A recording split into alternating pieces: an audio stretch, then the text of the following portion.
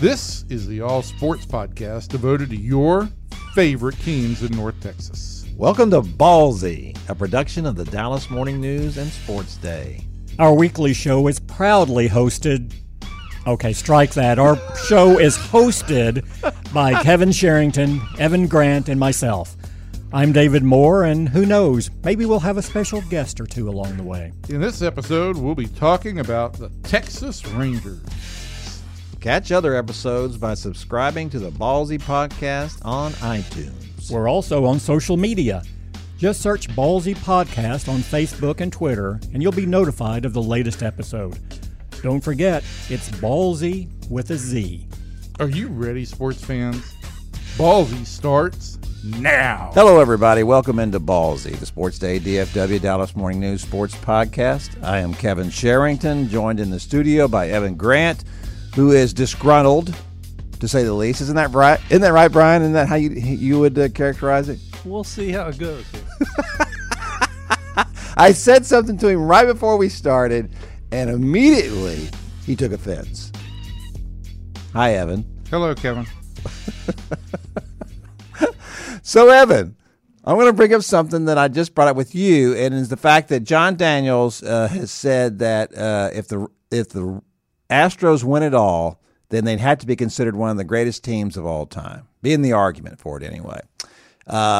When he says something like that, which I'm not saying that that's not accurate, but when he says something like that, it makes me want to think that, here we go, here's a reason why, maybe we don't want to, speed up this process any. What's the use? The Astros are great, and we don't need to try to do too much here we don't need to go.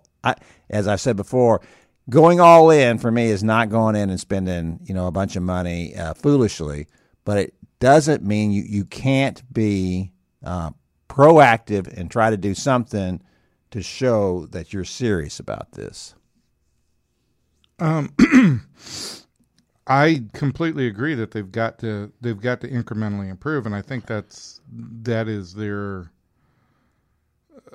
goal going into free agency. I just don't think that. I think it would be a fool's errand to try and even give eyewash to the idea that you're going to, in the course of one off season, even the playing field with this team. That's just not going to happen. Well, you may never even the playing field with the Astros. I think over time you can, but you can, but you may not. You may not. This is an organization that has done a fantastic job building this team, not only through the draft, but through free agency and trades.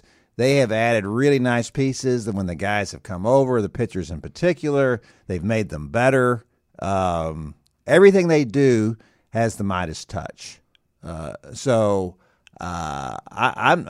don't know that the Rangers will. That they could even the playing field, but I don't know that they will. So what that says to me is that you do make you do go forward in thinking that we're going to try to make the postseason. Our goal is to be the wild card.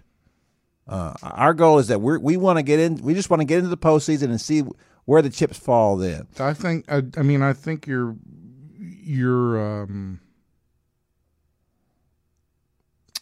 goal going into this offseason is to make yourself a postseason contender.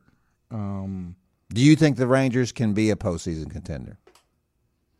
Yes, I think they can be a postseason contender. I think it's probably going to take more than what I'm hearing is $30 million or so that they'll have to spend. I think it's gonna take convincing ownership to probably increase that by a good $10 million or so, and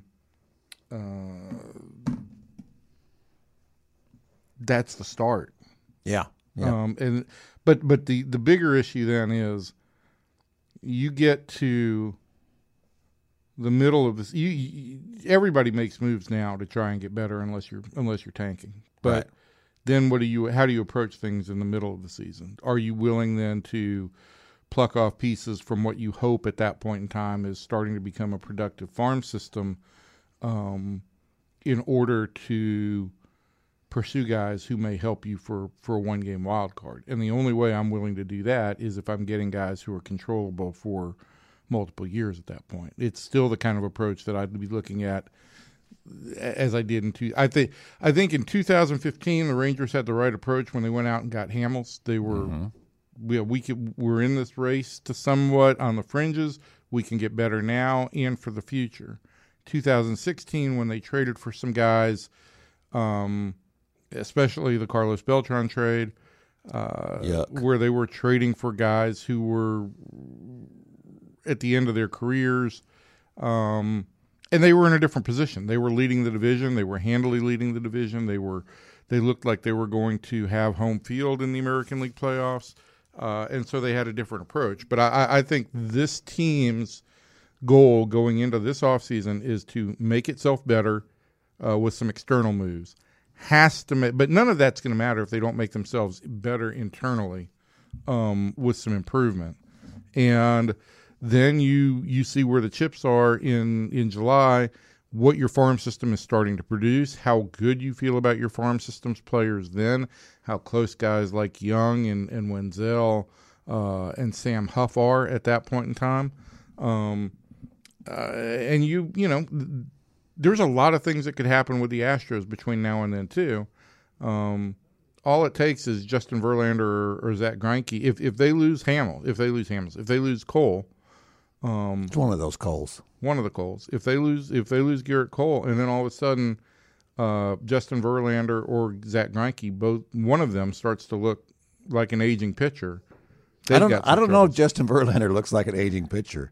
Right now he doesn't. I mean, but that's just unbelievable. It is. And just to John's point here, let me just say this: the Astros right now have won a total of 111 games. Okay.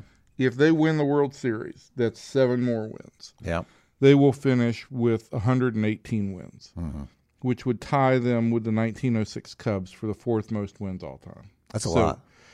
So, I mean, I think factually, you would have to say that they... Of course, back then they were only playing 154 games. That's true. But the other teams that are above them are the Yankees in 98 with 125, the Mariners, who surprisingly did not make the World Series in 2001, and the Boston Red Sox last year when they won 119. So, and the Cubs obviously were before the Billy Goat. Yes. So the point is in this, I guess I think my point here is, look, the Astros in my mind, I've said this to people, they're the best team I've seen in 20 years. With my inference being the 98 Yankees, because I thought the 98 Yankees were one of the all-time great teams. Your implication, not your inference. I'm inferring, you're implying. I'm explicitly saying it, that the best team that I saw in the last 20 years is this Astros team, because I really don't see any noticeable weaknesses except for the possibility that I think you might say that other clubs, the Yankees, I think, have in my mind, a stronger bullpen.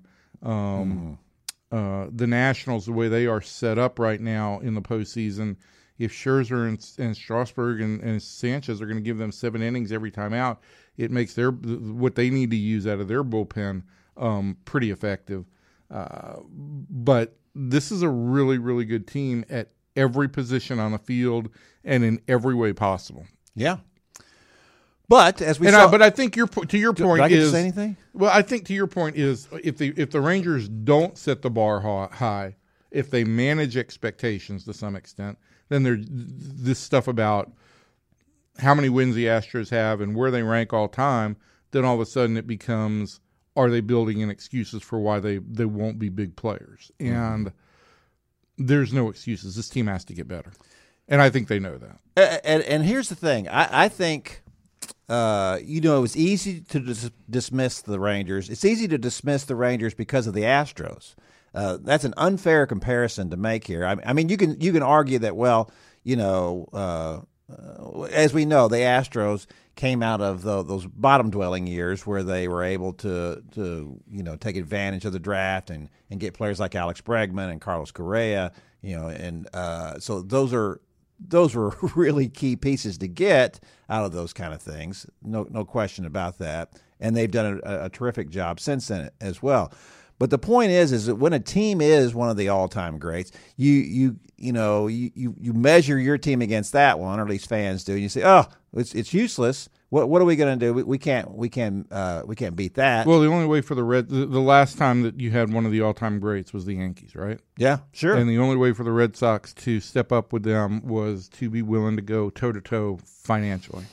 I don't think the Astros are going to go, $250 million in payroll. I don't think they will either. But I think that the Rangers have got to be willing, in some regards, to match them, exceed them in payroll, and that's something that they're going to have to seriously consider.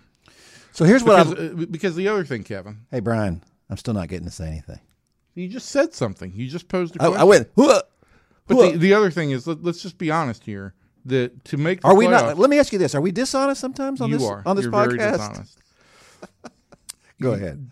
It was to make the playoffs this year. It was necessary to win 96 games. Yeah, that's a lot of games. That's a lot of games. That would still be an 18-win improvement over this past season when they had an 11 game improvement. Yes. So I don't know if the American League is going to be quite as polarized as it was this past year. With there were 1, 2, 3. There were 3 teams in the American League that either did not win 90 games or did not lose 90 games. The Rangers being one of them. They were stuck in a right in the middle. Right in the middle.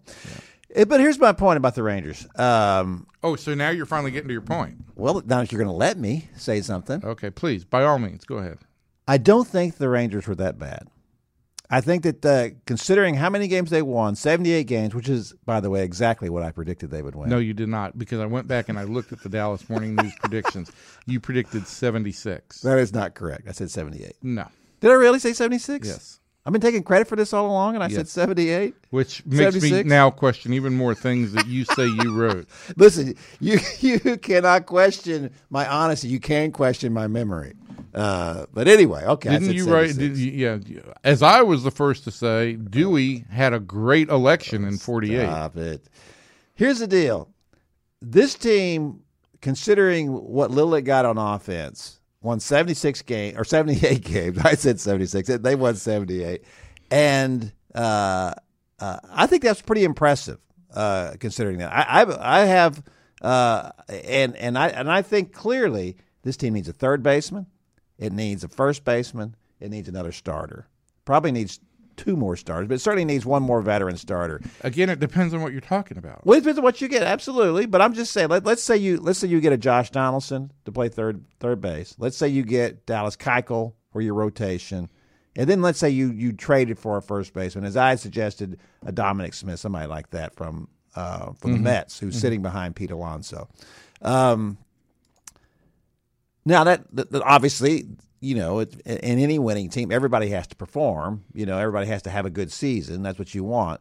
But to me, it's reasonable to think that if Joey Gallo comes back healthy, that he'll be fine. And he was an all-star last year.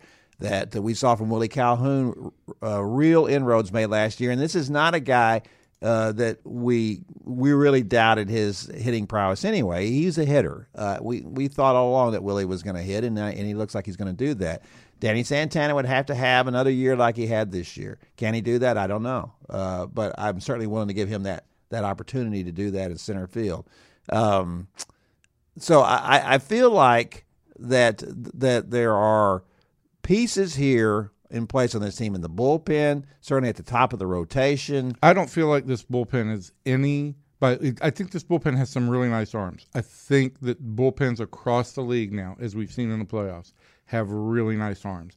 I think the bullpen it's an area of some depth for the Rangers. Yeah. I would not say it's a lockdown. I would not say it's a lockdown bullpen. You certainly can't go into next year saying, well, it's a lockdown bullpen after the year that Jose Leclerc had. No. I wouldn't say that either. I'm just saying that the potential is there, though, for that. There's potential. But I guess what I'm saying is, I'm not saying anything's locked down. Would the the plethora of arms that are out there throwing 95 plus now, Yeah.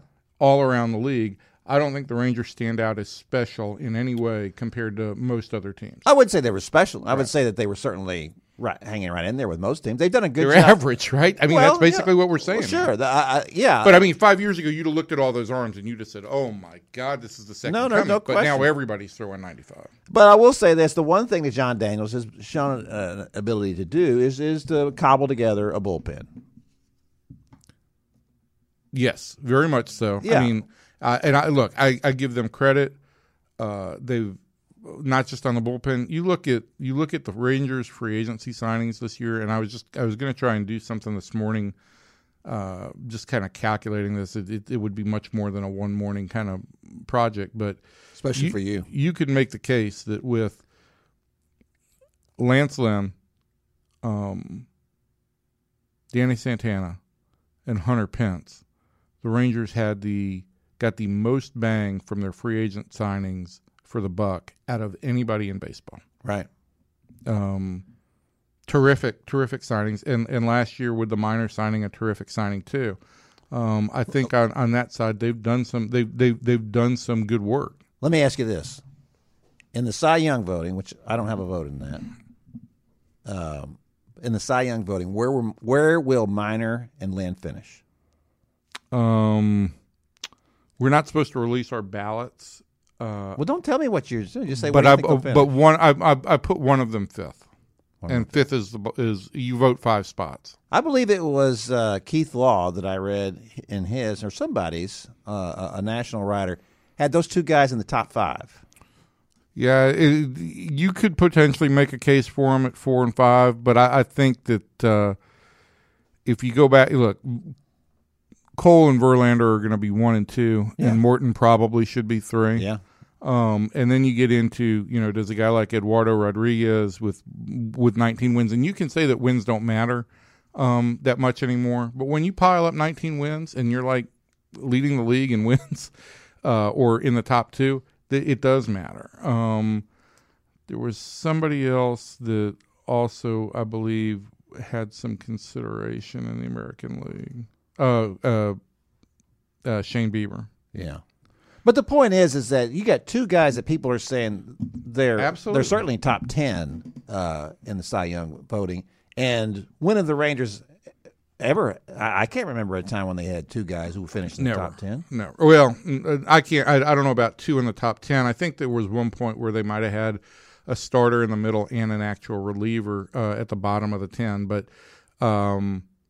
this is an organization that's never won a Cy Young. Closest they've ever come was Darvish finishing second, and probably a distant second in 2013. But these two guys have taken significant steps forward for the rotation. Again, to me, the stat, and we can chop up the 200 strikeout all we want, but for Lynn and Minor to both get 200 innings and 200 strikeouts, it's only the second time in the franchise's history they've had two guys each do that. And the fact that the first time was 1990 when 200 innings was much more common. Right. There were only 8 guys in the American League this year that finished with 200 innings. And the Rangers had 25% of them. So, and that all said, the Astros had 25% also. So there's 50% right there. Yeah, that's right.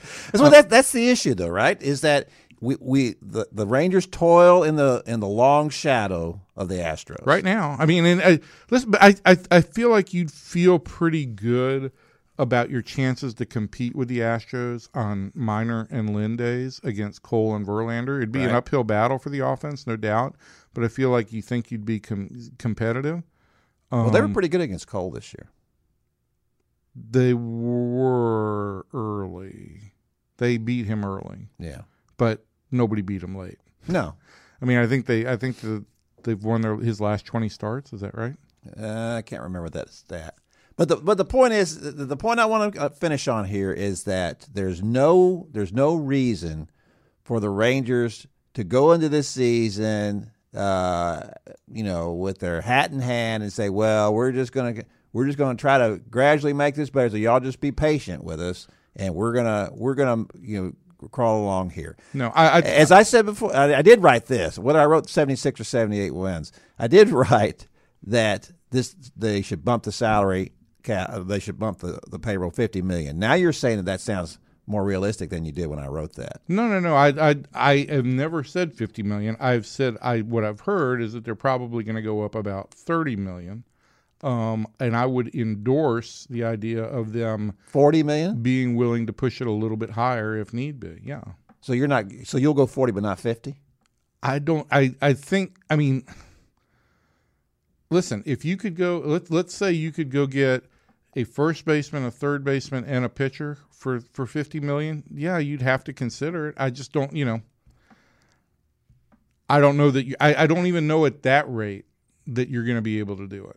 To get it done, or to $50 million? Yeah, and we're not factoring in that you're also going to have significant increases. And this will excite the fan base for Rougned Odor in salary.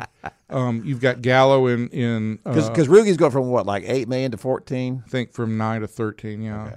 Okay. Joey goes into arbitration. Mazar is in his second year of arbitration. So there are some significant jumps there. I think that it's only another $1 million or $2 million, but I mean, in terms of what happens with Leclerc, but there's another $10 million that you got to account for. So even if you went to a $50 million increase in payroll, that's only $40 million that you could probably spend outside. Yeah, you know what I'm saying? Yeah, I see what you're saying. Anyway, I'm endorsing that. Well, Kevin, you have always been a big endorser of spending other people's money. Yeah. Well, here's the thing: they haven't been spending any money; they've been sitting on it, and they haven't spent foolishly, and they've been competitive in what they've done. They're moving into a new ballpark, new revenue streams. Time to spend a little money. I absolutely agree, and I think they need to improve this club. They've got to take steps to improve because they can't sit back. And I think your point is something we have harped on a little bit here over the second half of the season as we've seen the rise of this Astros club, particularly with now the most recent addition being Alvarez and then trading for Greinke. They cannot sit back and wait for the Astros to crumble. Mm-hmm. Rome's not falling anytime soon. No, it's not. It's not. They have to. If they're going to catch the Astros, it's going to be because they tracked them down. And to do that, right now, without a farm system that is, maybe Sam Huff is a player for you at catcher by the second half of the year. And maybe by 21, if he moves fast, maybe Young is in your picture at third base. And maybe some of these outfielders become players for you in 21.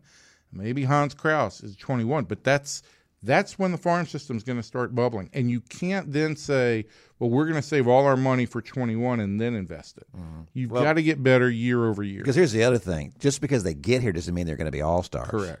It's probably going to be 2 or 3 years or 4 years before they develop into who they're You know what? I don't buy that one anymore. You know? Because here's the deal on this is Yordan Alvarez. The point is that other teams' guys do that. So the Rangers. That's the standard. That's what the Rangers have to do. It's no more like we break this guy in this year. He hits 250. That's not it. You got to hit the ground running, man. If you're going to be on a contending team, you got to hit the ground running. In 2009, when they brought Elvis up and they weren't really a contender, they just wanted him to get acclimated. And then in 2010, they had more guys around him, and it was like, we don't need you to really hit. Just field your position. Now if you're going to come up here, you better contribute big time. Well, and I got to tell you, I don't know if any of those guys are going to be those kind of players that you're talking about because there's more and more. We got to get rolling here, but there's more and more buzz about Huff being an above average big league catcher.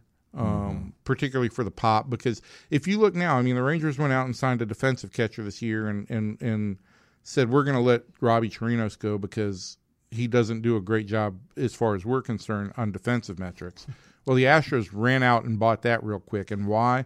Because of the home runs. Because home runs and slugging right now, that's what dictates success. Right. And the Astros were just fine with it. And he seems to work okay with Justin Verlander. Verlander likes him. Yeah. Yeah. So that, I think, was their big that was my biggest issue with the Rangers offseason, was I just think letting Chirinos go was a mistake in a number of ways. Yeah. So, I think it's a great point. Let's talk about that they can't afford to make those kinds of decisions again. So let's get out of here, and we're actually going to talk about something we've never talked about on a college football podcast. Sheep? Yes. Okay. Say goodbye. Bye. Thanks for listening to the Rangers Ballsy podcast. Be sure to subscribe to our weekly episodes on iTunes. Follow us on Facebook and Twitter, too. Just search the Ballsy with a Z podcast. Until next time, sports fans, we'll see you.